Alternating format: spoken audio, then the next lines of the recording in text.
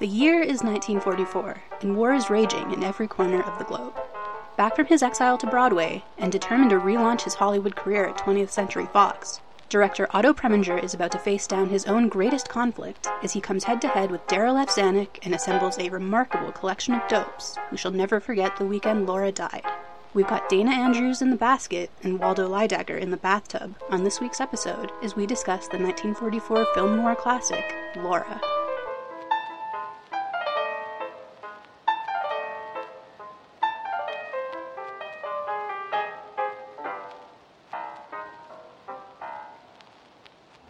Now, do I have your full attention? Screw you. Hello to Yogi, hello to Boo Boo, hello to Scooby Doo, Barney and Bradley.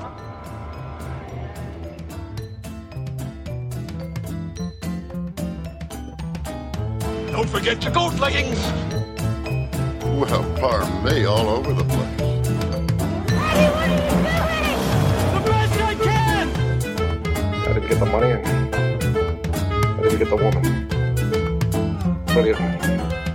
There's always magic at the movies.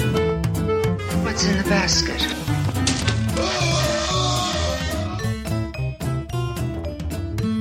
I don't know if you guys saw this about Maisel Day, but Amazon did a promotion here in LA to do throwbacks with different businesses so that prices were like 50s prices. And so they had 30-cent gas at a gas station, but they picked a gas station that's right off the exit for the 10 freeway in Santa Monica, which is one of the most congested stretches of any highway, probably in California. Possibly in the entire country. And they had to shut it down within, I think, about like 45 minutes because it was completely impeding traffic. And also it started at 9 a.m. Another great idea from Jeff Bezos. So people had been lining up for hours at that point, and there was no, rush hour traffic could not get through. And it was a disaster. And people were just like screaming on Twitter about it, how they're all going to be late for work. So, classic Amazon. Once again, something we would do. I mean, on the plus side, we wouldn't underpay our workers, so... That's true. We also wouldn't have those weird Twitter bots to talk about how... I love those. Those are fucking crazy. Basket Cast fan listener Mandy, I am not being imprisoned. I am not chained to a radiator in a salt mine in Utah right now.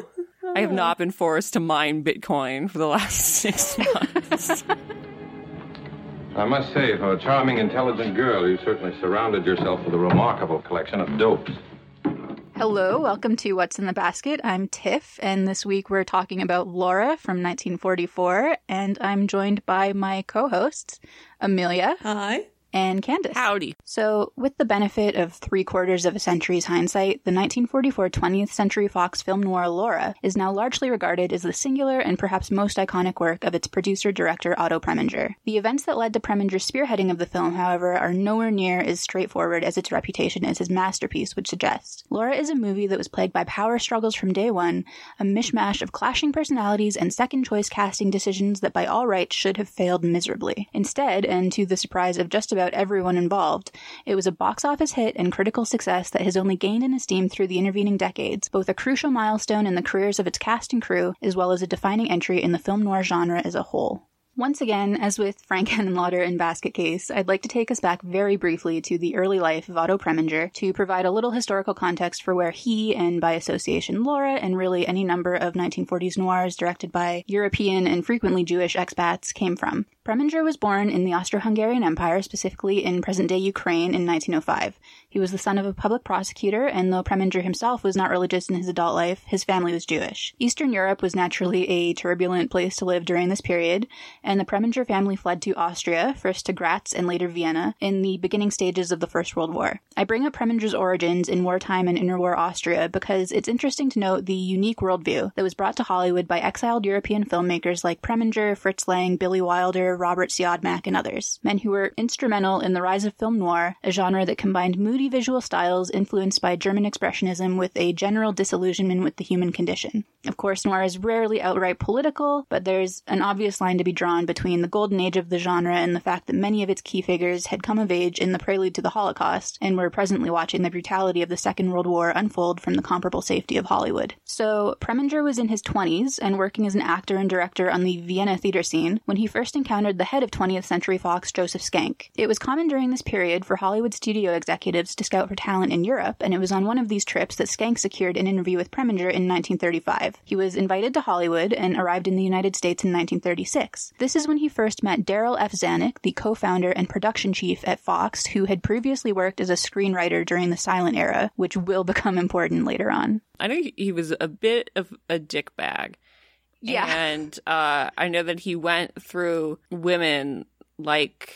I can't come up with a good metaphor. What would be a good metaphor for somebody tearing through vaginas? I don't know. No, he was Zanuck was a bit of a playboy, and I know that he was meddlesome. And like you're going to go into, obviously, yeah, Preminger had a lot of trouble with Zanuck, but I think that was kind of characteristic of how Zanuck approached directing, kind of across the board. Like he thought of himself not just as being a studio chief, but also as like helming the movies that came out from his studio directly, and that was not oftentimes like wise or like really beneficial creatively. Yeah, he saw himself as a creative force, from what I gather from this research, as sort of having more of a say than he necessarily should have had, and being a...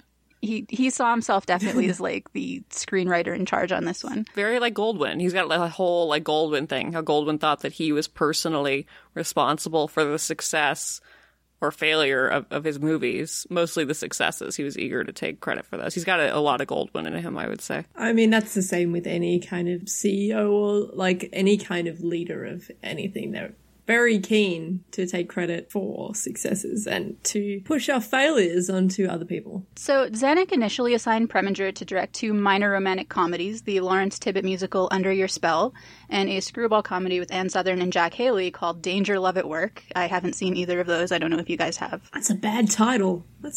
Yeah. I haven't seen them, but yeah. No. They sound like the kind of movies no one's seen. Yeah. They were followed in 1937 by the Robert Louis Stevenson adaptation Kidnapped, which one-time screenwriter Zanuck had scripted himself, of course. It was to star Warner Baxter and Freddie Bartholomew, and Zanuck was determined that Preminger should direct, even though Preminger had never heard of the novel and felt that he was the wrong guy to direct a picture set in the Scottish Highlands, which I think was a fair assessment on his part. I mean, Warner Baxter in the Scottish Highlands, ugh. Still, the nature of the studio system was such that he had no real choice in the matter. So he took the assignment, and this is where the tensions that you might expect from, a collision of 2 domineering assholes began to arise. Within days of the start of production, Zanuck was screening the dailies and accusing Preminger of deviating from his script. Preminger, meanwhile, insisted that he had been totally faithful, leading Zanuck to double down, all of which escalated into a full-fledged screaming match between the 2 men in Zanuck's office, ending with Zanuck ordering Preminger to leave and Preminger slamming the door on his way out. So from this point on, it became increasingly clear to Preminger that he had turned himself into something of a pariah on the Fox lot. He was effectively blacklisted by Zanuck and ultimately wound up leaving Hollywood for New York entirely to direct on Broadway. Quitter. Yeah. I say go. Fuck that. Yeah, he just fucking bailed. For several years, actually. Several years passed, with Preminger's stint in Hollywood appearing to have been just a total bust. He had gone back to the stage, and with time, once again found success there. So he was still directing in New York when Zanuck went overseas to London to work for the British Army Film Unit in 1941. And in Zanuck's absence, the task of running 20th Century Fox went to the executive William Getz. So at this point, Preminger is still, extremely banned from Fox by Zanuck, who has no interest in not being, a petty bitch who holds onto a grudge for literally almost a decade. But Zanuck's in England. He has no actual say over what goes on right now. So Getz decides to get a little weaselly with it. He invites Preminger back to Hollywood based on his successful track record on Broadway. And Preminger begins a quest to find a property that he can develop before Zanuck gets back. So he wants to, squeeze one in while he's weaseled his way back onto the lot. Well, Zanuck's in Europe squeezing some out. I can't believe you were saying I was the worst and that I said the worst things. When you just You're the worst say person these who's ever things lived. all the time. So he starts rifling through the Fox story department with Getz's encouragement and settles on 2 projects, a screenplay titled Army Wives and the Vera Caspary novel Laura. So Army Wives went into production first with Preminger directing and was released as In the Meantime, Darling, another movie I will probably never see. But Zanuck beat the clock on Laura and came back to Fox right on time to be like, no, absolutely not. You are not directing. I banned you from directing. You're not doing this.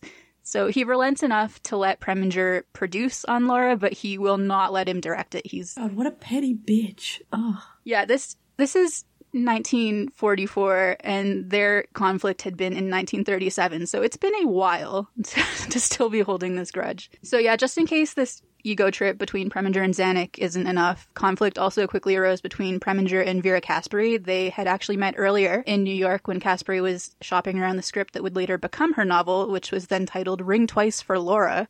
Bit less catchy. Yeah, bad title. No one can title things. What is happening? The postman always rings Laura twice. Preminger was interested in the story's basic premise, but in true Preminger fashion was very willing to point out everything that he felt was wrong with it. So they went their separate ways, and Caspary wound up collaborating with the playwright George Sklar to turn out a script that they hoped to tour with Marlene Dietrich in the title role. However, even with Dietrich's potential involvement, there were no takers. So eventually Caspary adapted the script into a novel, which Fox purchased the rights to for $30,000, or about $550,000 today, which is a pretty decent payout. That's pretty sweet.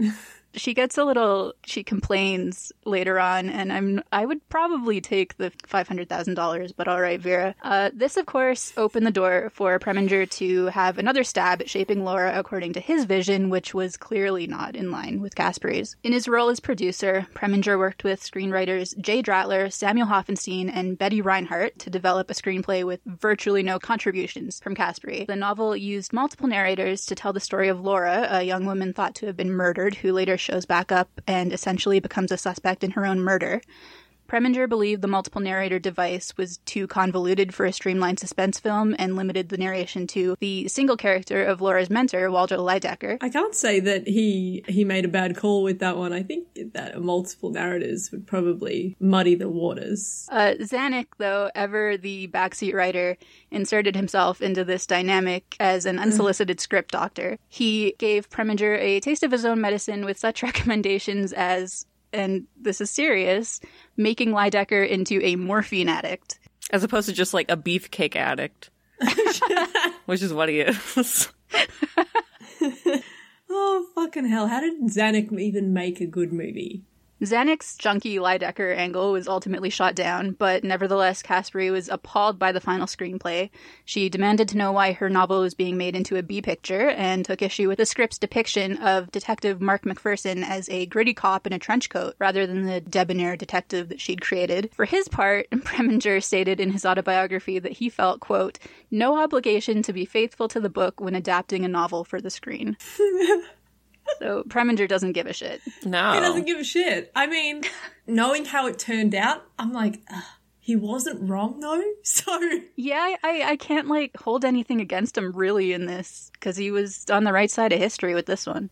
Yeah, I mean, it's also, like, it's popular entertainment, you know? It's not like, you know, he was adapting, like, a Melville novel or something. I mean, Vera's, I think, a little overrating the artistic significance of her decisions. Well, the fact that she only turned it into a book when she couldn't sell it as a script, it's like, yeah, you know, it wasn't going to be fine literature. Despite Caspary's objections, the project continued full steam ahead. Zanuck approved the screenplay, even without his cool morphine subplot.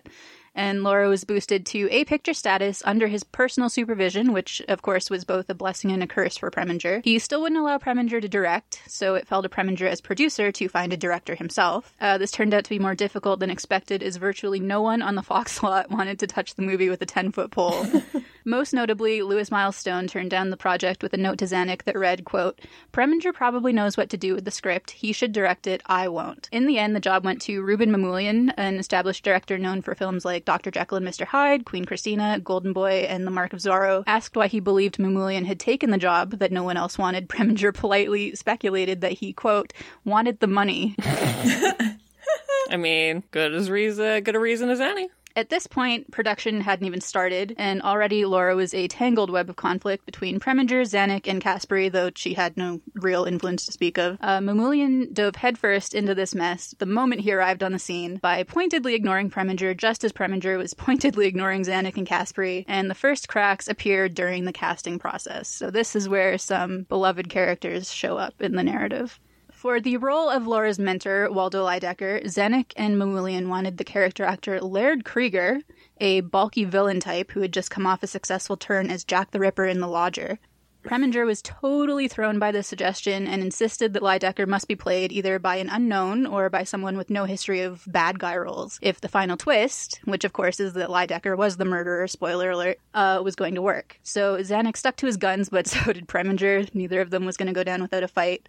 During the casting process for Laura, a touring production of Noel Coward's Blithe Spirit arrived in Los Angeles, headlined by Broadway star Clifton Webb. The man himself. Hold that gangplank. Hold up the gangplank. Hold it, I'm coming. Well, I made it. All up the gangplank. I made it. Here I am, bound for America. Now, let me get used to that wonderful fact. I, Charles Condamine, am going to America, land of the free and home of the brave. I'm not brave. Perhaps I wouldn't be here if I were. But I'm free. Free at last. Free of women and free of, ghosts. I'm escaping from a situation that, well, maybe I better begin at the beginning. It's quite a story, you know. Webb was a sophisticated dandy type. He was already in his 50s with 3 decades of stage work and some appearances in silent films under his belt. Accounts vary between the two of them as to when Webb and Preminger first met. Webb recalled being introduced to Preminger by Tallulah Bankhead during Preminger's New York years, while Preminger claimed he had neither heard of nor seen Webb prior to Blithe Spirit. Oh, fuck. Wow. Preminger, I have no memory of this man. I've never heard the song Easter Parade in my life. I have no idea. On the avenue, 5th Avenue, the photographers will snap us, and you'll find that you're in the rotogravure. Oh, I could write a sonnet about your Easter bonnet, and of the girl I'm taking to the Easter parade. In any case, Preminger was greatly impressed by Webb's performance in the play, saying, quote, "I was fascinated by Clifton Webb. I felt he must play this part, and I told him so."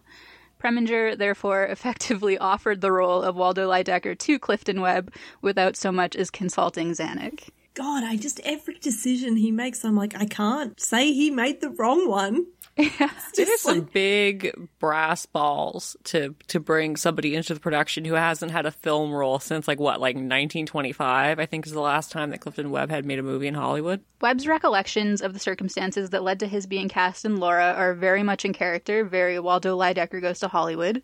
On the night that Blithe Spirit opened in Los Angeles, he remembered Moss Hart telling him, "I bet after you open in the play tonight, you'll have plenty of movie offers." To which Webb replied, according to his own recollection, mind you, "I wouldn't work in this blankety-blank place if they gave me $1 million a week." I wonder what really got him on board. Like, if he was just like, well, your first scene is you in a bathtub exposing yourself to somebody. And Clifton was like, well, actually. It's when he found out that he was going to be exposing himself to Dana Andrews, specifically. Yeah, that'll come into play, actually. Oh, boy. Oh, goody. Oh, goody. Recounting his first meeting with Preminger, Webb said, "I thought it would be stupid to stamp my foot and say no. So I said, it depends entirely on the picture and the part. He said, well, if you did a part, what kind of part would you like to do? And I said, a charming son of a bitch. So he lifted a script from his desk and handed it to me. It was called Laura. So I read it and obviously realized it was a wonderful part and right up my street." Offering the role to Webb without consulting Zanuck was, of course, an extremely risky move on Preminger's part. He was met with staunch and sometimes homophobic resistance, unsurprisingly. One casting director, Rufus Lemaire, said they couldn't possibly use Webb because he, quote, flew. this argument did nothing to dissuade Preminger. It was precisely Webb's upper crust effeminacy contrasted with the brutish masculinity of a Laird Krieger type that made him perfect for the role in Preminger's eyes. Zanuck surprised Preminger by ordering a screen test for Webb and even allowed Preminger to direct it, but Webb complicated matters by refusing to test with Gene Tierney and insisting upon doing a scene from Blythe Spirit instead of one from Laura. Fucking hell. Oy. Nevertheless, however, Webb's test impressed Zanuck, and Webb, who had insisted that he wouldn't work in this blankety-blank place if they gave him $1 million a week, was given the role of Waldo Lydecker. Gotta love a man who sticks to his guns. Oh, it's also funny, I'm just going to say, throw it in here, that Zanuck wanted Laird Krieger because he doesn't want a homosexual. Like, well, I hate to break the news to you, but yeah, got a little bit of inside. I mean, Zanuck knew, obviously, but I guess I don't know. I guess he thought that it was not a particularly queer screen personality that Krieger had, which is funny because when you look at it in retrospect, it's like he absolutely does. But whatever. Yeah, I don't think Zanuck has a lot of good insight in anything, though. No. So the part of Laura herself was originally intended for Jennifer Jones, who had just won an Oscar for her starring role in The Song of Bernadette. However, Jones was at this time romantically involved with David O. Selznick, who advised her to turn it down. She took his advice and was sued by Fox for almost $9 million today. Whoa. But the suit was ultimately settled. I mean, Selznick cost her a lot of money because Selznick died in debt, too.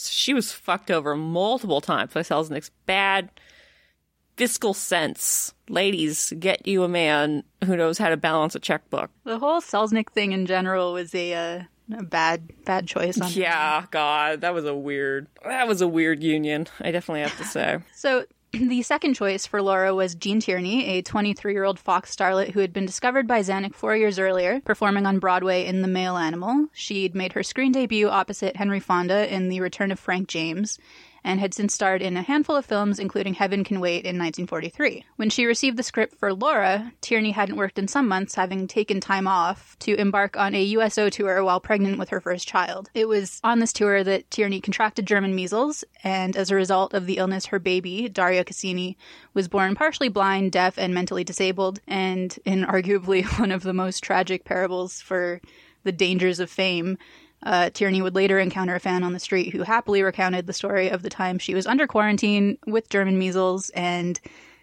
busted out to meet a movie star. So every time I hear that one, I'm just like, holy fuck. It's the worst. It's the worst one. Like, yeah. She really didn't fucking deserve all of that shit. It fucked her up so much. Are so weird when it comes to celebrities, and I guess it's good to know that we've always been like that, and it's not some sort of modern innovation with people going on Twitter and being like, R.I.P. to your grandma, Stan Luna. You know, we've always just been fucking wild and out, giving Gene Tierney German measles. But in early 1944, the full extent of baby Daria's health problems, which would later leave her institutionalized for most of her life, were not yet apparent, and Tierney was looking to stage her comeback in order to retain her popularity as a viable Fox player. She liked the Laura script, but had some issues with the role of Laura herself. She was concerned with both the somewhat insignificant screen time and the fact that Jennifer Jones had turned it down. In her autobiography, she wrote, quote, "If Jennifer Jones doesn't want it, I asked Daryl Zanuck, why should I? The role is right for you, Gene, Zanuck assured me. You'll be good in it, and you'll see this one will help your career. I had a hunch he might be right, and I always tried to play to my hunches. So she took the role." Finally, someone with some good insight. For the role of Mark McPherson, the young detective investigating Laura's murder, who finds himself falling in love with her portrait, Zanuck wanted John Hodiak. However, and John Hodiak is one of those, like, second-tier leading men. He was in, like, Lifeboat and The Harvey Girls. He's got that big mouth. I never understood him. Oh, he's got a huge mouth. Yeah. No, it's enormous. Honking mouth. However, another Fox player was actively pursuing the part. Dana Andrews had been given the Laura script by Louis Milestone on the set of The Purple Heart during the period when Preminger was searching for a director. Dana was the Texas-raised son of a Baptist minister who had at this point been appearing in movies for 4 years, including a supporting role in the Gary Cooper, Barbara Stanwyck comedy Ball of Fire, and a small but pretty impressive performance in the Henry Fonda, William Wellman Western The Oxbow Incident. Mr. Davis, will you find someone you can trust to look out for my wife and children? You better take some older woman along. It's not going to be easy. Don't worry. Your family will be all right. My parents are dead, but Miriam's live in Ohio. Kincaid didn't want to sell those cattle, so maybe his wife will buy them back for enough to cover their travel.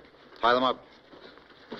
I suppose it's no good telling you again that we're innocent. No good. It's not for myself I'm asking. Other men with families who had to die for this sort of thing. It's too bad, but it's justice. Justice? What do you care about justice? You don't even care whether you've got the right men or not. All you know is you've lost something and somebody's got to be punished. I tell you, there's nobody to look out for them. They're in a strange place. Can't you understand that, you butcher? This is a fine company for a man to die with. Shut up! You shut up! You shut up! However, he had yet to break through as a leading man, and Milestone was convinced that Mark McPherson was the role that would do it. Dana agreed and went so far as to have Hedda Hopper campaign for him in her column. He got a major boost when Zanuck's wife visited the set of Wing and a Prayer and was so taken with Dana that she convinced Daryl Zanuck to give him the role. Dana wanted the role so bad that he was willing to ally himself with a Republican like Hedda Hopper. Literally, Hedda fucking Hopper. Yikes, I mean, a fucking fascist, effectively. And Dana's like, oh, I don't know about this, but I really, really want this part. Class traitor, Dana Andrews. Look, he makes up for it later. Oh, yeah. He was using her. It was all a ploy. That's so true. Oh, we stan. Unbothered king. We stand unbothered king. We stand a man who manipulates crypto-fascists to get roles in Fox melodramas. The cast of Laura was rounded out by Judith Anderson as Laura's aunt Anne Treadwell and Vincent Price as Laura's fiancée Shelby Carpenter. Anderson had been nominated for a Best Supporting Actress Oscar in 1940 for her performance as Mrs. Danvers in Hitchcock's Rebecca, while Price had been in Hollywood for about 6 years, mainly playing supporting roles in period pictures. Price and Webb had known each other on Broadway in the 30s, and it's actually likely Webb advocated on Price's behalf for the role in Laura, so... Because again, he had a little bit of a crush. A little bit. I am also realizing now that I left out Bessie. Oh. And we stand. Come in, Miss Clary. Never mind the Miss Clary stuff. My name's Bessie, and I'm a domestic, and I got nothing to be ashamed of. Sit down, Bessie. Her letters. And her private diary. You've been reading them, pawing over them. It's a shame in the face of the dead. That's what it is. It's a shame. Sit down, Bessie. I'll stand on my own 2 feet. Don't you go ordering me around. I ain't afraid of cops. I was brought up to spit whenever I saw one. Okay. Go ahead and spit. That'll make you feel better. That's Dorothy Adams, and she was friends with Dana because they had worked together at the Pasadena Playhouse. They had both studied together at the Pasadena Playhouse in the 30s.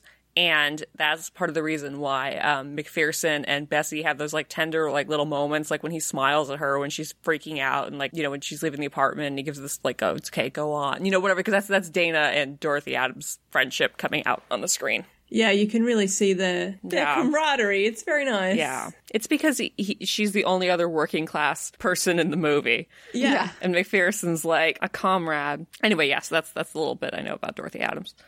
Finally, after about 100 years of bullshit, it was time to start production on Laura. Filming began in April 1944 under the direction of Ruben Mamoulian. Webb's first day of filming since the silent era found him half naked for the opening scene, in which Lydecker is interrogated by McPherson while he sits in the bathtub where he writes his columns. Webb recalled, quote, "While I was sitting, waiting to be called, a young man came up to me and made himself known. He was Dana Andrews. He was very friendly and warm and put me at my ease. I was naturally nervous, but trying to appear completely detached. I sat in that bloody tub for 2 days in hot water until at the end of the day I had shriveled like a prune. All the stagehands were most courteous, and the property men couldn't do enough for me to make things easier and comfortable. They brought me coffee and Coca-Cola. When I saw myself in the rushes, sitting in the bathtub looking very much like Mahatma Gandhi, I felt I might vomit. After it was over, Dana saved my life with a big swig of bourbon. The first shock of seeing myself had a strange effect on me psychologically, as it made me realize for the first time that I was no longer a dashing young juvenile, which I must have fancied myself being through the years in the theater. I would like to remind you that Clifton Webb was in his 50s already when this happened." Oh, fuck. Oh, man didn't own a mirror. He just, like, it's like when you see a picture of yourself and you're like, do I really look like that? But, like, he had just not seen an image of himself for, like, 25 years. Yeah, because he had a painting up in the attic and he thought it was working. He has a picture of fucking Dorian Gray, like... And it's not doing shit that whole time. In that scene, it's such a strange way to be introduced to his character, but I guess it is very in keeping with like how Waldo Leidecker sees himself, and like he won't cut his bath short to meet with a, flat-footed detective. Like he doesn't see that as being on his level, so he's not going to, mess up his own life to do it. But it's just like, it's very like weird. It's just so weird. And also he gets out of the tub and exposes himself completely to Dana Andrews. Dana doesn't even look away. Exactly. Like, McPherson just does not truck with this whole thing at all. He just, like, throws the washcloth at Waldo, and then Clifton climbs out, and then Dana's just making exactly, like, unbroken eye contact with him. And as I said before, when we were watching it, I said Clifton would love Lush today. He would. The little stuffed over chair in that bathroom is also so funny to me. Like the idea of having like living room furniture so that you can put your naked ass on it once you get out of the shower. But also like I want to be Waldo. When Dana is like walking through the apartment, and McPherson is walking through the apartment, and he like picks up something, and Waldo is like, don't mess with that. And it's like, how can you see? That's a wall. You have to go through a closed door to get to Waldo. How can you see that? Do you have X-ray vision? What's happening? Yeah, he traded his youth for X-ray vision. Waldo's X-ray specs. I also like when Dana walks into the bathroom and Leidecker tells him to take a seat, and he walks right past the squishy little chair and goes for the little like spindly kitchen chair, and he turns it around and like straddles it completely unnecessarily. That's like he's a high school counselor gonna rap with some kids. Yeah. This is so funny. God, that whole opening monologue is honestly, I think it's the best opening monologue in any movie ever. I shall never forget the weekend Laura died. A silver sun burned through the sky like a huge magnifying glass. It was the hottest Sunday in my recollection. I felt as if I were the only human being left in New York. For with Laura's horrible death, I was alone. I, Waldo Leidecker, was the only one who really knew her. And I had just begun to write Laura's story when another of those detectives came to see me. I had him wait. Just the first line, about, the night that Laura died. I mean, it's such excellent screenwriting. The entire narration that Waldo does is so good. Like, usually monologue in that form, like a narrator, can be really cheesy, and I can really go, this has got an internal monologue, ew. But I think with Laura, it works a lot because it is him basically writing as if he's writing his column or he's talking on his radio show.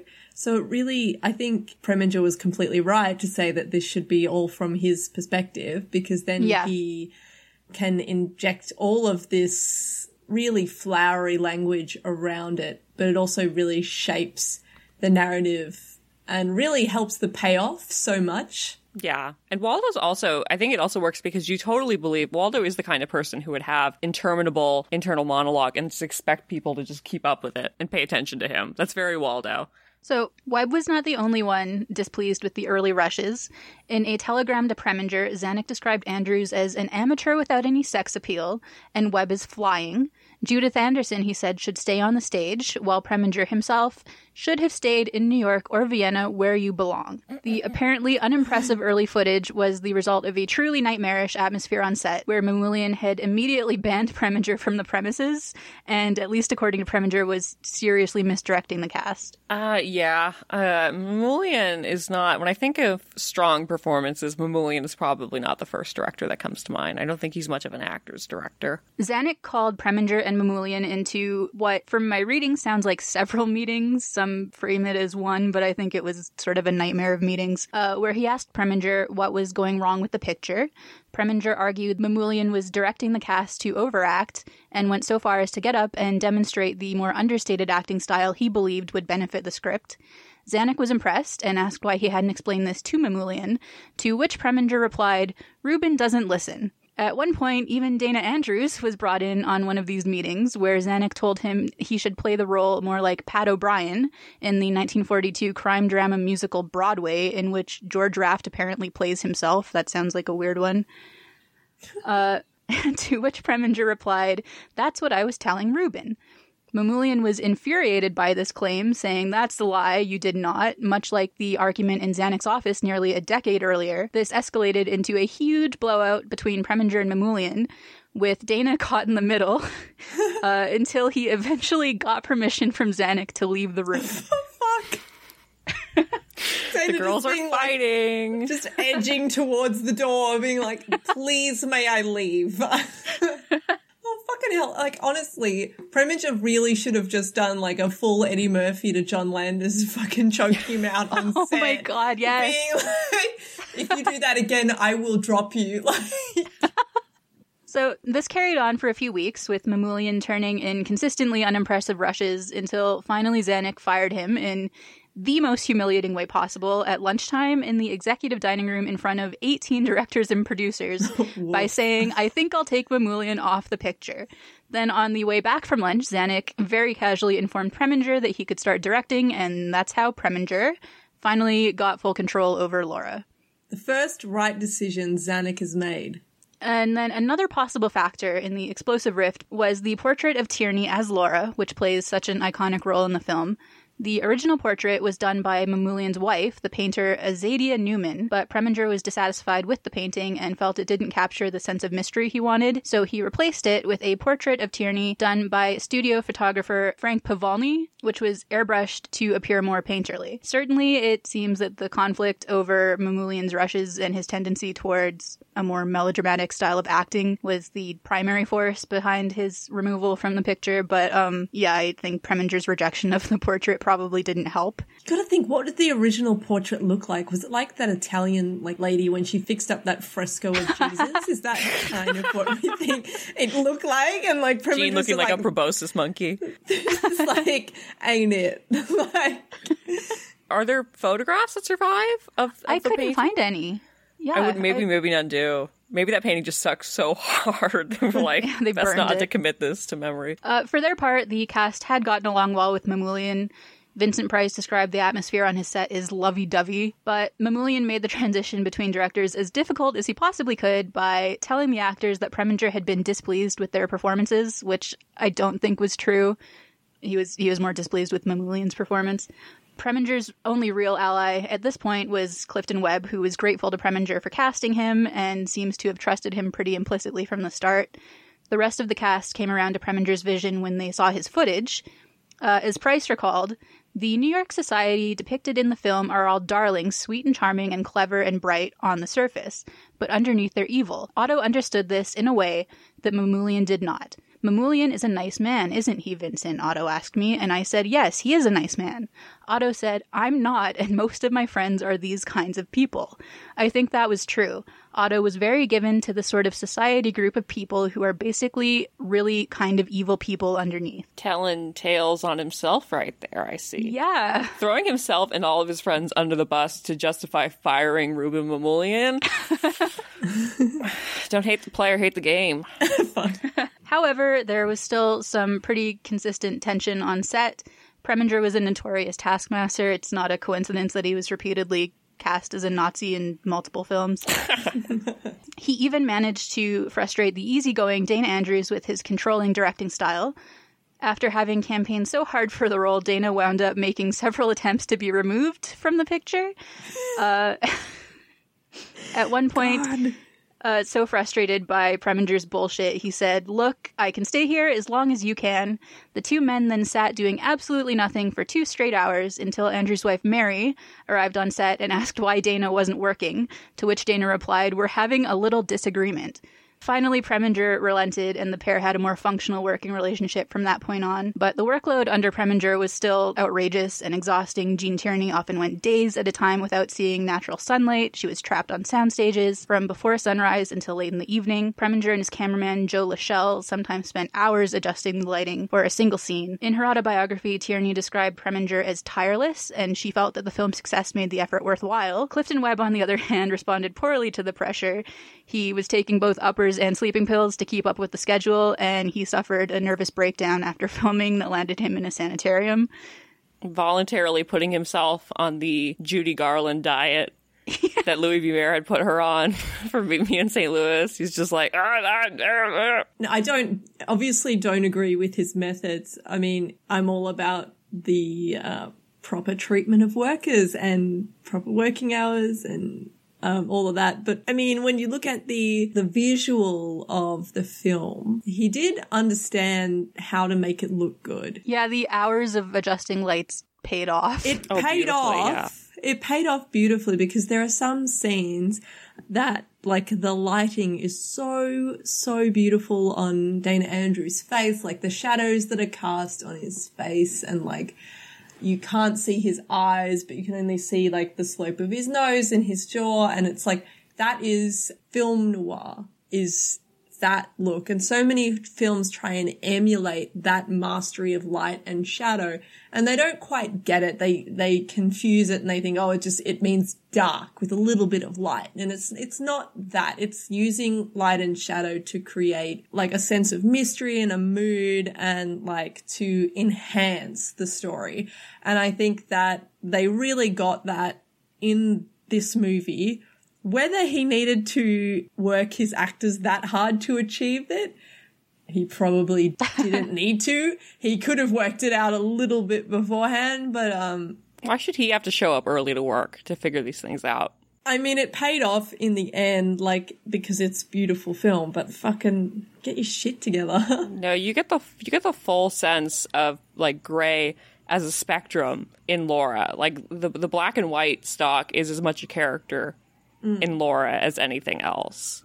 Yeah. And I respect Preminger for spending endless hours scrutinizing and just poring over the visual details while also failing to ever learn how to pronounce Dana's name properly. He never learned how to say Dana. He would call him Donna. And that's just a little thing that I find very funny. It's like how Goldwyn would call Joel McRae, who was under contract with him for like 10 years. He called him Joel. It's just a power move. It's a power move, exactly. And I really admire that about Preminger because Dana was so hard to ruffle that I'm sure he was just like, oh, how can I get one over on this shit-kicking Texas son of a bitch? And it was like, oh, all right, okay, all right. Donna. Anyway, continue. So the costumes for Laura were designed by Bonnie Cashin on a budget of $15,000, which is over $200,000 today, and they were accordingly elaborate. Tierney underwent hours of fittings, and Preminger insisted upon renting real diamond and pearl jewelry. Louise, for the last time, will you marry me? I won't, but I saved some chicken livers for you. Oh, you're an angel. Say, in the meantime, darling, you think you could get this spot out for me? I can afford a blemish on my character, but not on my clothes. Could need another mouth. Webb, who was something of a famous clothes horse in his personal life, ordered Waldo's entire wardrobe directly from his favorite New York tailor. What was it called? Harry High Pants the Tailor? Those things come up to his nipples. Look, he's getting on in years. He's got to have everything sucked in. It's like Spanx. He's got to cover the lines of his girdle. I mean... Oh my God. As Webb recalled, Dana Andrews became very clothes conscious after he had seen the clothes I had worn in Laura. He asked me, what is the matter with my suits? And I told him they weren't the clothes of a gentleman, much too exaggerated, which I found was the trouble with tailors in California. They looked more like zoot suits. And the odd thing is that the moment a person would come from the west to the east, you could spot them immediately by the cut of their clothes. So he was negging Dana real hard. Oh, yeah. Well, Definitely. I mean, Dana made the zoot suit work, though. Like, he cuts a fine silhouette in those huge pants. Yeah, I think it's also because Dana has such interesting proportions. Dana is one of the people who he can wear those huge, hairy high pants while also looking, I think, very dashing. I think he's got some sort of weird, like, torso to inseam ratio that makes the whole thing work. He's got really odd proportions. Like, when we were watching it just now, I was telling Amelia in the scene when McPherson confronts Shelby over what happened during the weekend at the cabin, it's like you get to see Dana's feet, and they're fucking huge. I'm going to murder you. I'm just saying, get to see Dana's feet. They're in shoes. They're in not, shoes. Bare feet. They're in really shoes. bad. That's a bad thing to say on this podcast. She did go into she was like, wow, they're so big and they're so wide. And I'm like, they're like Frankenstein feet. They're like Karloff, Frankenstein's monster feet. They're really extraordinary. I recommend that everybody go back and rewatch that scene and look at Dana's flippers. Shrek's eyes are so deep and warm. Shut the fuck up. There's also the question of why was Dana Class D, what is it, 4F or whatever, from the army? We're going to get into that. Of his concave chest. Yes, Dana's chest hole. Chest hole, which we have gone into extensive research to try and understand what exactly that meant. And we found one split second of, I say we, but it was me, who found one split second in the film The Frogman where Dana appears shirtless. And for 1 second, the huge dog tags he's wearing, is flicked to the side, and you can kind of see that there is a depression in his chest. So it's very pronounced. It was very pronounced. He keeps snacks was real. in there. He just kept all of his hatred for Ronald Reagan deep inside that. I'm sorry, I don't remember what we were talking about because we had to go into Dana Rhapsodies for a little bit. It's just... Suits. We were talking about Suits. Costuming. Suits, right, yeah. I was just talking about how Clifton Webb claims that he, queer-eyed Dana. Well, that's another thing so funny. I said, because, when Waldo he's like, well, I made her change her hair and made her dress better. And I said when we were watching it, is Waldo technically the first Queer Eye? Yeah, he Svengalis the shit out of her, but in definitely in a what not to wear kind of way. Laura had innate breeding.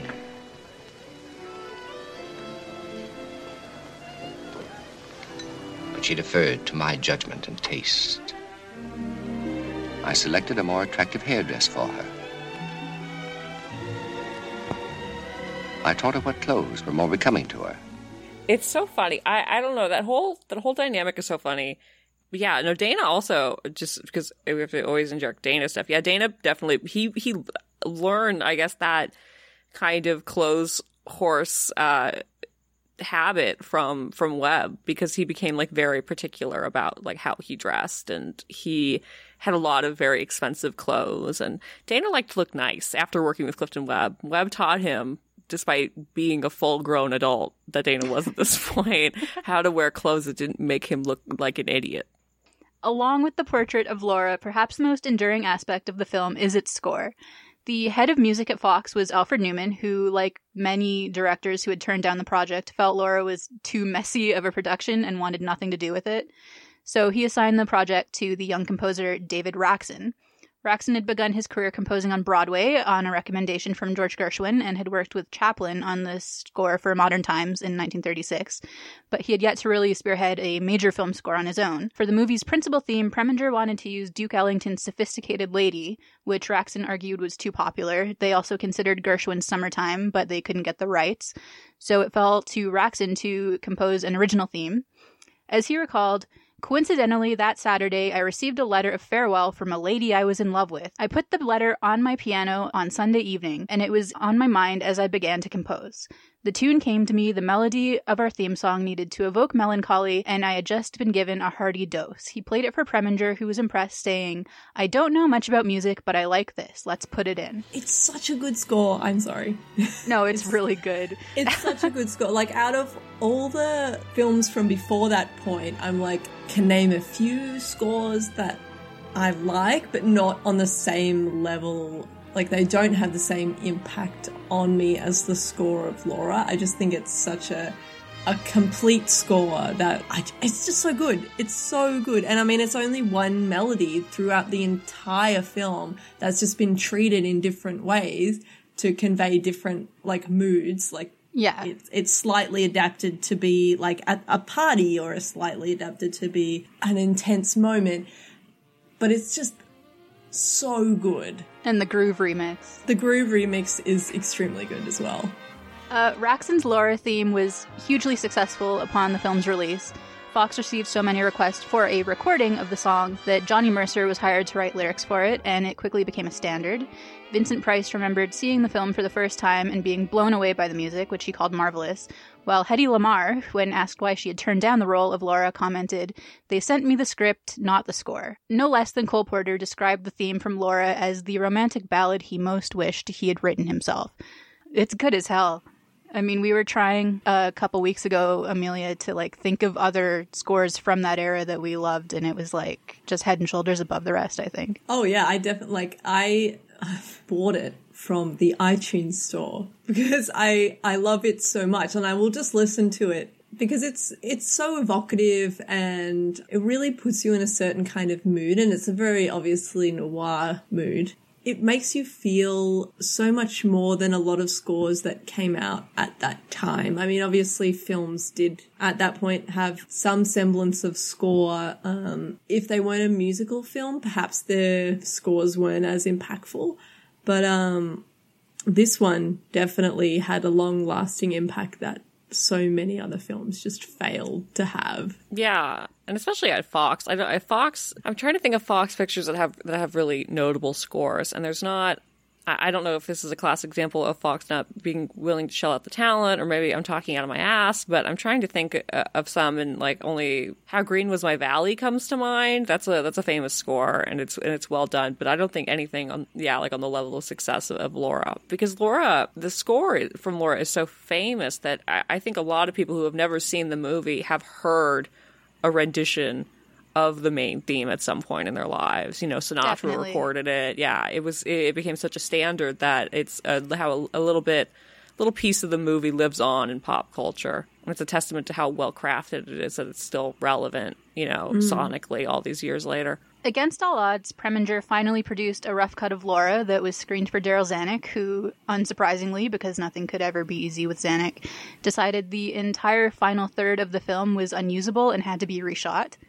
Zanuck's vision saw the whole movie revealed to have been a dream, but not Dana's dream, as you might suspect. Rather, it was going to be Lydecker's dream, with Laura stating in voiceover, "Nothing was true, it had all been in Waldo Lydecker's imagination." That's so stupid. I know. That's just him being like, and it was all a dream. Bye. The Saint Elsewhere ending where it's all happening inside of a snow globe. Fucking hell. It's the dumbest possible. I hate it when people interpret the movie as being a dream of McPherson's.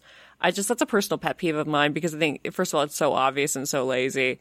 And second of all, fuck off. I don't know. Just something about that particular, it comes across as being so smug, well, actually, it could just be a dream. McPherson could have just dreamt the whole thing and just fantasized. And it's okay, all right, well, what do you gain from that? What greater significance and symbolism and meaning do you derive from that? None. Well, I think, see, this is one of the points we're going to disagree. I like that there is the possibility that you could interpret it that way. No, I like the ambiguity, yeah. I don't necessarily like that interpretation of it, but I like that it creates this, what if, but I also like the fact that the real twist is not, it was all a dream, or it was his dream, or whatever, that the twist is actually really central to the plot and makes sense in that context, not just something left of center being and it was, all in his head the whole time. He just really wanted to fuck that corpse. Yeah, I feel like if there wasn't the twist at the end, that interpretation would be more valid. Because if it did turn out to be Shelby or whatever, then it would be more interesting. It would be more interesting in terms of an interpretation.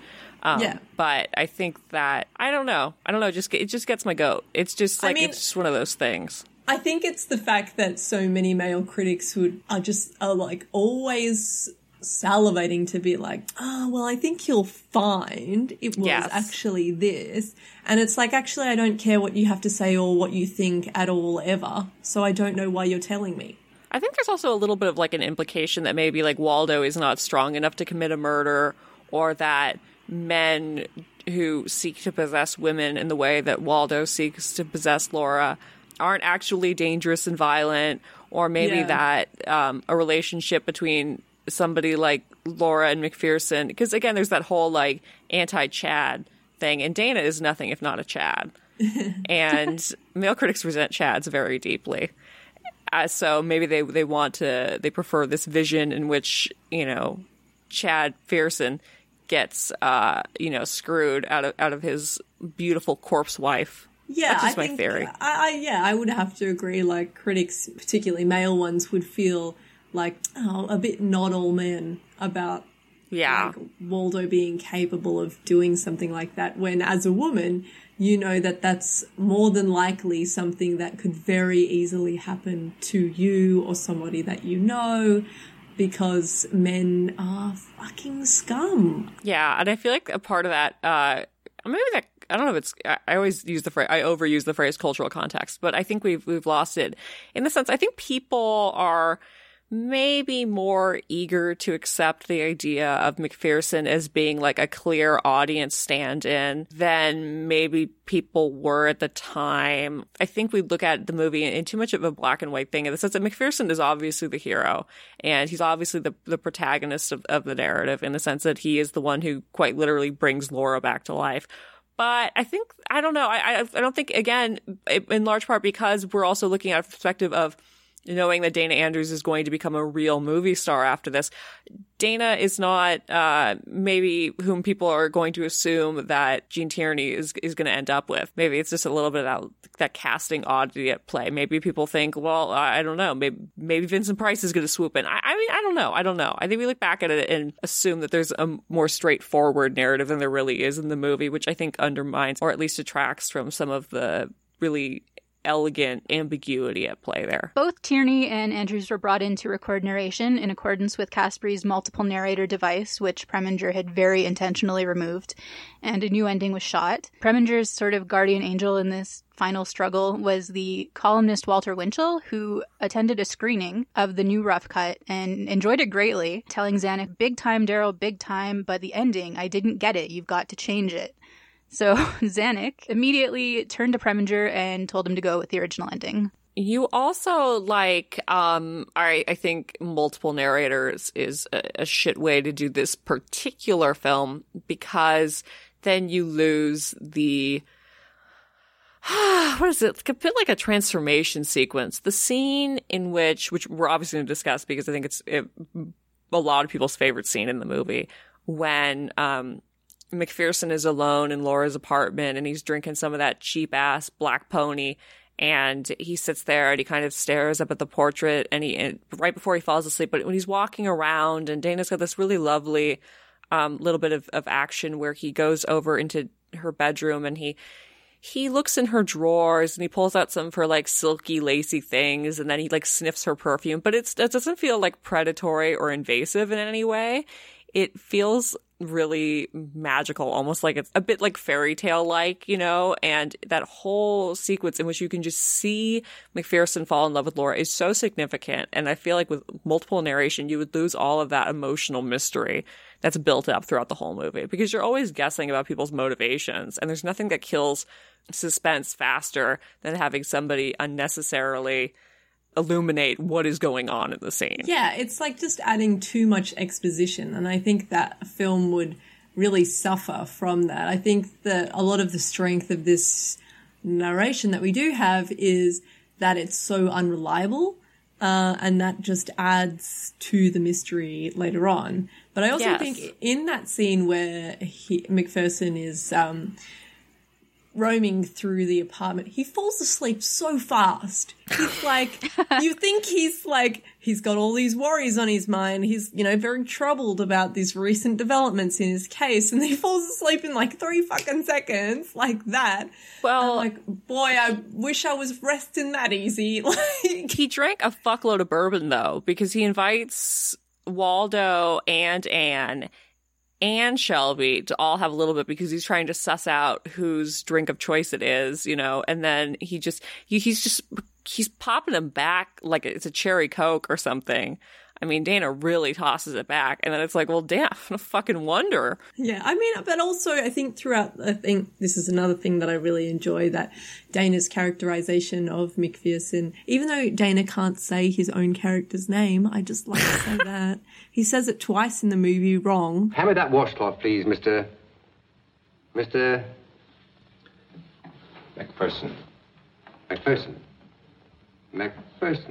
Mark McPherson. McPherson. Lieutenant McPherson. McPherson, tell me. McPherson? Mark McPherson. Mr. McPherson. Well, McPherson? A. McPherson? This is McPherson. Any calls come through? He gives off this air that he doesn't give a shit about anything that's happening. Like he'll play his little like game when he's listening to them talk, but you can tell that he is listening and he's jumping to conclusions and he's making observations and he's doing all of that. But I just like that he will not engage with that, high society bullshit that Clifton and Vincent are so deeply set on doing. I really like that kind of tension that it creates throughout the movie. Like that initially you think, oh, he's this tough, like, cop. He's really rough around the edges. He just doesn't fit in. He's, all of that shit that Clifton is spewing about him. Like, he's this horrible man. But you can tell that he's working with a kind of finesse that neither of the other men in the picture possess. And they totally underestimate him and his intellect. And Waldo treats him as a little bit of a curiosity when he refers to him as the man with a leg full of lead.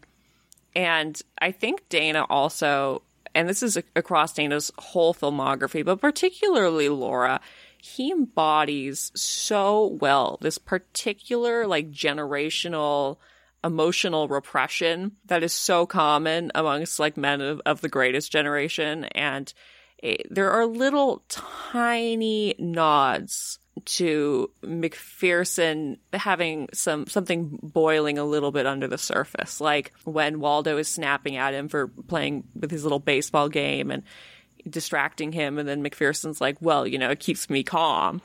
Will you please stop dawdling with that infernal puzzle? It's getting on my nerves. I know, but it keeps me calm. Okay, let's go. And when he's just, again, tossing back those belts of Black Pony, or when Laura walks through the door and his response to her, evidently, apparently not being a necrophiliac. And when she says that she doesn't understand how she could ever have been in love with Shelby, and then there's this really brief relief breaks across his face, and then it immediately vanishes, and it's so subtle and it's so quick. I know that you went away to make up your mind whether you would marry Shelby Carpenter or not. What did you decide? I want the truth. I decided not to marry him. I'll see you in the morning. Good night. Good night. Again, Dana is just such a good actor, and I think a big part of it is that he's acting for the big screen. He's acting for the only way in which people saw movies at this particular point in time. And there's so much subtlety to that performance, and he's so tightly wound. That's what he's so coiled, I guess, a bit like a snake, and it's so fascinating to me. I mean, the fact that he summarizes his whole attitude towards the world when Waldo asks him if there are any women who aren't dames or dolls, and he just goes, a doll in Washington Heights once got a fox fur out of me. It's... McPherson, tell me, why did they have to photograph her in that horrible condition? When a dame gets killed, she doesn't worry about how she looks. Will you stop calling her a dame? Look around. Is this the home of a dame? Look at her.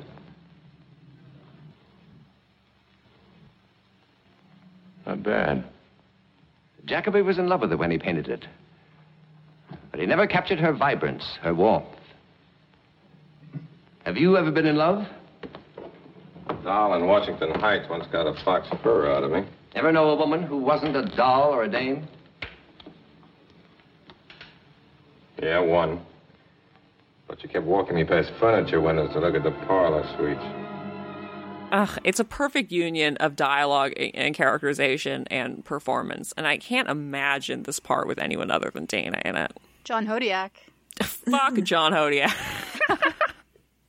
My God, I can't even the last time I watched a John Hodiak movie. I feel bad for John Hodiak. Like, what a footnote. Can you imagine being the guy who lost out on the lead in Laura? I mean, sucks to suck, I guess. Laird Krieger didn't care because then he was dead, so. Yeah, he died like right after. Yeah. Laura was released in October 1944, 6 months after shooting commenced. It was a critical success, a box office hit, shot for $1 million, grossing twice that.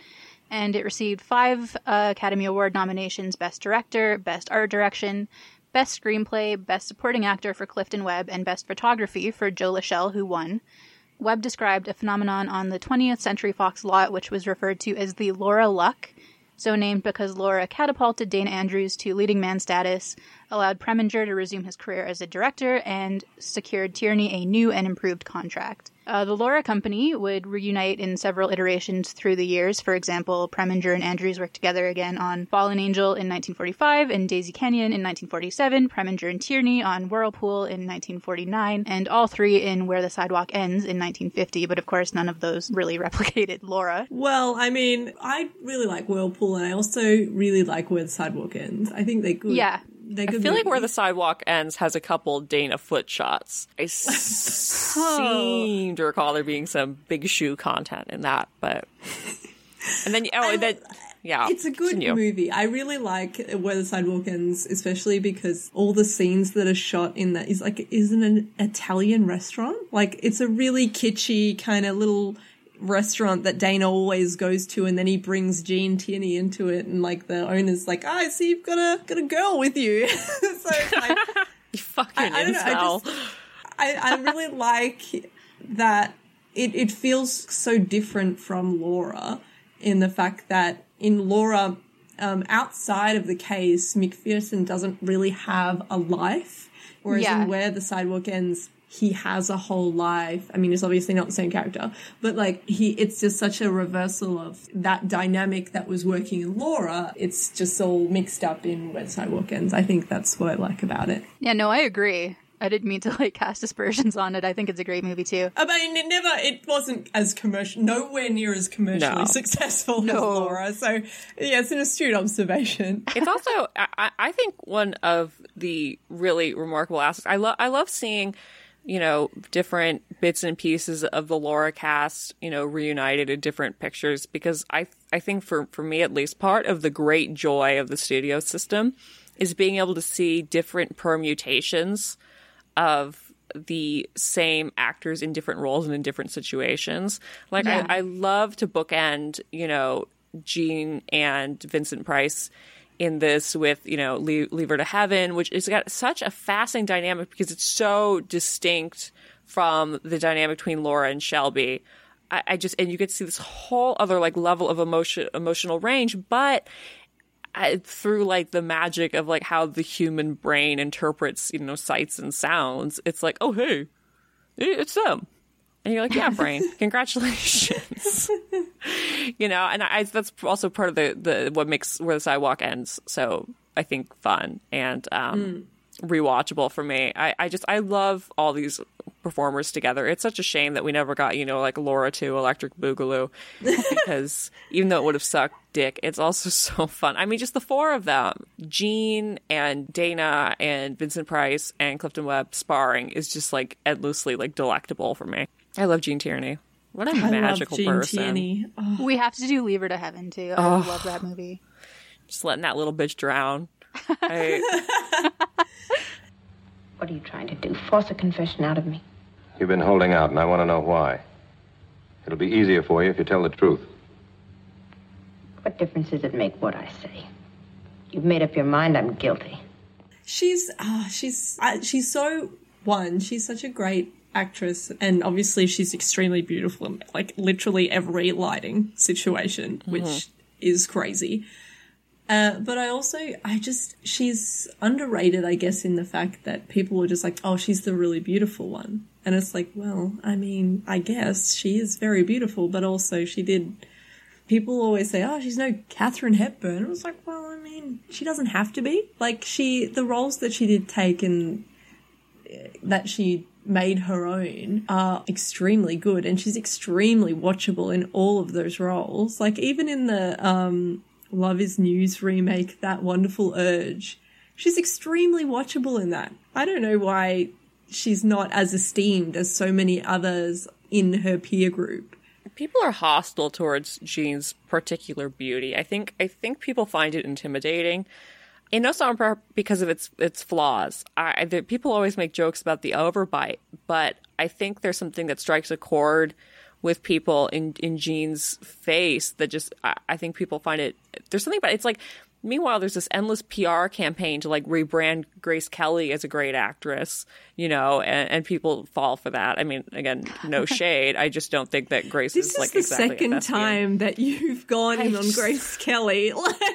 I just, I don't accept mediocrity unless it's coming out of a slim Canadian twink. Okay, I'm not down for it. But no, I don't know. I think people are afraid of Jean. I think there's something in her that's just so like reckless and wild and beautiful. And again, not to bring too much of her personal struggle into this, because that's what she's been reduced to so much in terms of critical analysis.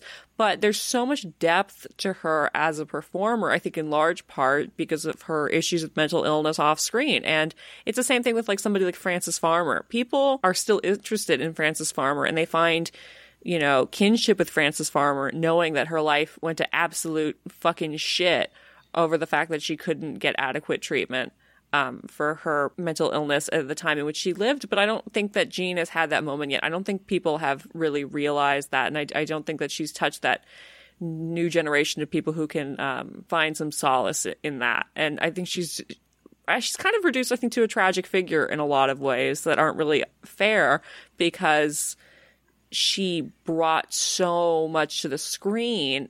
I don't know. I don't know what it is. I don't know what it is. I think it just comes down to that people are very stupid. Yeah. And can't do or think anything correctly. I mean, it's frustrating to see. I mean, it happens with so many stars, especially in particular pockets of people who are interested in these movies. They really love talking about the tragedy of stars' lives. They really love like going into all that and be like, oh, it must have been so hard, and like not actually appreciating them as a complex individual who experienced a multitude of things, not just the misery of their lives. Like, it happens a lot with people like Marilyn Monroe and Judy Garland. Like, people love festering in that negative and miserable side of these stars' lives when, well, these people did have successes and they did have joys and they did have careers that are worth more than you reducing them completely to their suffering. Jean is a great movie star, and I'm waiting for her to get. I think Hayworth is probably the best comparison to what I'm talking about. Yeah. Rita Hayworth. People underrating Rita's gifts because she is so magnetic and so beautiful. But I think part of the reason is because both Jean and Rita aren't beautiful in a way that's icy and far off and distant, and so they don't get humanized the same way that people have attempted to humanize, again, a Grace Kelly. Because people find something like, the people are attracted to like the unknowability, you know, the ineffable beauty of somebody like a Grace Kelly, whereas I think Jean is just a little too close to home, so people feel like a rivalry with her. I think taps into that whole like competition with your older sister kind of thing. I don't know. Jean looks like somebody who bullied a lot of people in high school, I guess, is what I'm trying to say here. So the friendship that had begun between Dana Andrews and Clifton Webb on the first day of shooting in the bathtub also endured. One letter from Webb to Andrews sent in 1947 and printed in the Andrews biography Hollywood Enigma by Carl Rawlinson read, quote, "Just in case, dear boy, you may feel all hot and slightly bothered with a violent desire to vomit on the 13th of this month, it will simply mean that your vibrations are at an unusually high pitch, for the simple reason that this is the day I am arriving at Pasadena complete en suite. I shall proceed in an armored car to a tiny villa that I have taken in Bel Air. I am informed by my tiny spies that it is all two, so I expect to be very happy. I shall also expect you to give up your entire time to me from that date on." I love that. I love Webb.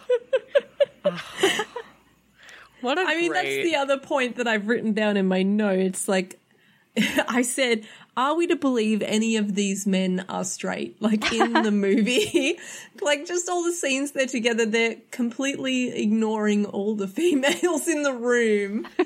Yeah, that's part of why I think it's so funny, and not funny, I guess, but like predictable that Zanuck was a little wary of Webb, because Webb, so we don't believe Webb as Waldo as being like an adequate like sexual suitor for Laura, because it's like so much more complicated, and it's about like possession, but not in like the pedestrian erotic sense of like a straight man wanting to possess a woman. It's like this whole entire like body and soul possession. It's this Pygmalion, complex that he has going on. And the performance that this most reminds me of, oddly enough, is Laird Krieger, but it's Laird Krieger in this Gun for Hire.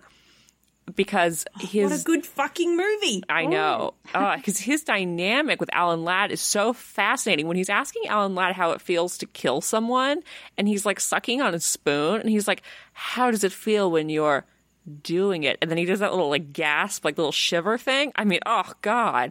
It's so much of a similar vibe, injecting that like almost like morbid sexual interest. I don't know. Webb is just such a fascinating person. He has such a fascinating screen persona, and he's an interesting antidote to the earlier generations of older gay and bi actors you have in Hollywood who have to develop kind of like an asexual screen persona after the code. When you have like your Edward Everett Hortons or your Franklin Pangborns, where they might end up in ironic, gender reversals or whatever, but it's always about like a prissiness, that's what it's about. But Webb has this like fascinating way of looking at a male co-star that is like indisputably sexual, but he doesn't look at all at Gene that way, and it's just such an interesting dynamic between the characters in this movie. His crush on Dana is so palpable, and also I guess his little bit of a crush on Price, who I guess he probably would have had a better shot with, knowing what we know now about Price's personal predilections. But I like the fact that he wanted him a slice of that. It's the same obvious pattern, Laura. If McPherson weren't muscular and handsome in a cheap sort of way, you'd see through him in a second. He wanted to fill that chest hole. He wanted to fill that chest hole with his love. Oh, okay. Oh. Oh. Wanted to You're supposed to go dip in that chest hole. You're supposed to go put a dip? Like, no. Like a nacho dip? Take like an onion dip. artichoke. Like he was in that fucking bathtub for 2 days. Oh yeah. I mean, Todd, are you gonna say the exact words that Webb employed to assess Dana's interest in him? Do you have those in your notes? Yeah, I do. According to Dana's daughter, Susan, it's likely that Dana knew Webb had a crush on him and, quote, played up to it. And at one point, Webb apparently told Dana to shit or get off the pot, but they were never more than friends, so I guess he got off the pot. So Webb just interpreting this whole, like, basic friendliness as flirtation. Or maybe Dana was getting a little flirty. I mean, what we know about Dana, he probably was just working it to his advantage, just like he did to get the role. Yeah. I mean, I think also one of the things that, again, because I'm just like I can't stop. If it's wrong to love Dana, I don't want to be right, but he is somebody who he had such a strong appreciation for people of like integrity and like intellect, and he knew that like Webb also found like the whole situation vaguely ridiculous, and that movie acting was kind of ridiculous and kind of embarrassing, as like an occupation for a grown man. And I think he admired Webb's talent, and I don't know. Dana strikes me as somebody who is like genuinely admires the people that he works with. And I think that's why he had such a good relationship with so many of the people who directed him. He understood that there was a common pursuit there, and then I guess Webb may or may not have thought that meant that he was going to get lucky. I don't really know. Should have gone for Vincent Price. I don't know what he was thinking there. I think if the question was posed to you, we'd know who you'd pick. So can we blame him? No, you can't blame him. Dana is so beautiful. And Oh, again, I'm sorry, Todd. I'm hijacking your episode and turning it like into the Dana hour. You're doing this like we're never going to talk about another Dana film again. I know. I have Crack in the World on my list to do. Oh God. I just wanted to say, particularly the lighting in this movie, because again, the lighting was Oscar worthy, is that Dana has a really interesting face. And by that, I mean that his face is all like planes, like all like unbroken planes. And there's no like wasted space in terms of the camera. Light doesn't get trapped. And he's like a disco ball. There's his little shark eyes. And then there's this kind of a little fold going from the base of his nostril, sort of towards his mouth. And that's really it. Otherwise, he has like almost like a oddly smooth skin, and the light washes across him in the way that the light would wash across somebody like a Garbo or something. Like the planes of light, the way that the light plays on his face is very similar, I guess, to a Dietrich or something. It's interesting. He's got very tight skin. Maybe he doesn't moisturize enough, but it's just that all that hot Texas air. Yeah, and all the booze drying him out from the inside. But I don't know. Dana's face really amazes me. I don't remember who wrote this because it's been so long since I read it, but somebody, some critic somewhere in the world made a really good point when talking about how Jimmy Stewart, because Jimmy Stewart, if you've ever seen Jimmy Stewart's eyes in color, they're very striking, but even when you see them in black and white, there's a certain clarity to them that allows the light to play on his eyes in intriguing ways, and that works to his advantage as a movie star. And I just think it's the same way with the shape of Dana's skull, quite frankly. The light plays with him in really interesting ways. And so you see it across all of his films, really no matter the exact genre. It works well in noir. Works well in war films. It works well in westerns. He looks really beautiful in the Oxbow Incident, which has a very particular style of lighting. I don't know. I think it's an incredibly versatile face is what I'm trying to say here. Now who's the necrophile?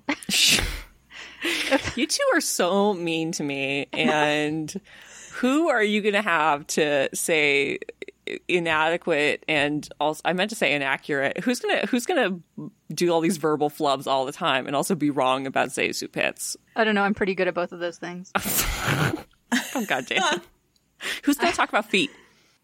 I was going to say, effectively, you're saying that Dana Andrews, arguably the only man you've ever loved, is a shark-eyed disco ball with big feet. That is exactly it. Yeah, Dana is the only man I've ever loved, and he is a shark-eyed disco ball with big feet. So, thank you. Oh, can I just say a little joke right here? Because I don't want you to cut it out, and I figure if I leave it in here, you're going to forget. A note that I made that says, when Waldo sees McPherson looking at his grandfather clock, I noticed his attention was fixed upon my Glock. I thought I would spring a Glock beam on you. Just while you were at your most vulnerable point. Anyway, continue with this episode. You can cut that out. It's funny because later on he does whip out a gun from the clock. Yeah. So, wish it was a Glock. It would be better if it was a Glock, but I don't know if Glocks existed back then. Did Glocks exist in 1944? I don't think so. Oh, that's a shame. I mean, don't take that as read, because I know next to nothing about guns. Yeah. Again, we, much like Dana, are leftists, and we don't know the basic. Oh, also, while we're just talking about stuff, as I interrupt all of everything Todd's ever attempted to give structure for, I also think it's fascinating that Price is so much more believable as a gigolo than Ben Lyons. You believe that women are chasing Vincent Price down for sex, and probably because he's like 6'4"? That might be it. And he's got that cute little southern accent in this when he says things like, I'm not the conventional type. That gets me every time. Vincent Price with the southern accent is so jarring. It's just not what you expect to hear from him. And I guess that's probably closer to his actual situation, but yes, it's exactly. It's it's so weird hearing things like that, but it works so. He pulls that whole simpering Southern Belle thing so well in this movie. And again, how are we supposed to believe any of these men are heterosexual? Tierney herself, in her autobiography, gives perhaps the most succinct evaluation of Laura and its unexpected success. She regarded the character of Laura as unattainable, calling her the kind of woman I admired in the pages of Vogue as a young girl. She often downplayed her own performance, referring to herself mostly as a symbol, the unspeaking, hauntingly beautiful portrait on the wall that captivates Mark McPherson. And while I personally disagree with that assessment, I certainly agree with her further judgment that, quote, "To analyze it further is like trying to explain air. Laura had the chemistry. We were a mixture of second choices. Me, Clifton, Dana, the song, the portrait. If it worked, it was because the ingredients turned out to be right. Otto held us together, pushed and lifted what might have been a good movie into one that became something special." And that's all I have. Well, that's a good summary. What more do you need? You got a girl, you got a gun, you got an anonymous, semi-anonymous dead woman with her face blown off down there in the morgue wearing someone else's lingerie. And you got a disinterested man with a chest hole to sort it all out. So, what more indeed? Well, I guess that's another one in the can. Yeah, I guess so. As always, you can check our non-existent links. We have to sort this out. We could already have a Quip deal by now. Cry myself to sleep every night thinking about that. Don't burn our sponsors before we even have them. No, I'm saying I'm crying myself to sleep with the fact that we don't have a Quip deal. I love Quip, and I would gladly accept their money to buy more Dana Andrews memorabilia. Fuck off. Oh, well, thanks for listening. Leave a positive review. Another wonderful job of research. Thanks. Yes, good job, Todd. Good job, Todd. I'm going to have to re-record a lot of that, but it's okay. It's okay. You also have to edit out everything else I said. This is the second episode we're recording in a weekend, so it's a record for us, technically. Yeah. All right, catch you on the flip side. Bye. Bye. Bye.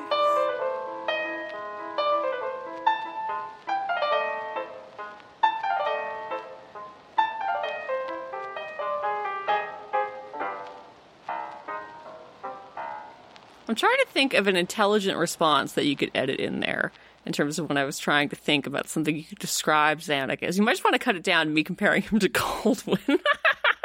That was stupid. Well, yeah, I think we'll cut out the bit where you say he's chewing through vaginas or whatever the fuck you said. That's how he cast all of his movies. He would go to Europe and he'd be like, "Oh, well, I slept with her, so now you got to put her in a movie." And then the directors at Fox would be like, "Oh, fuck." So I guess I'm just going to turn that Judith Anderson part into a long-limbed Serbian 23-year-old, I guess.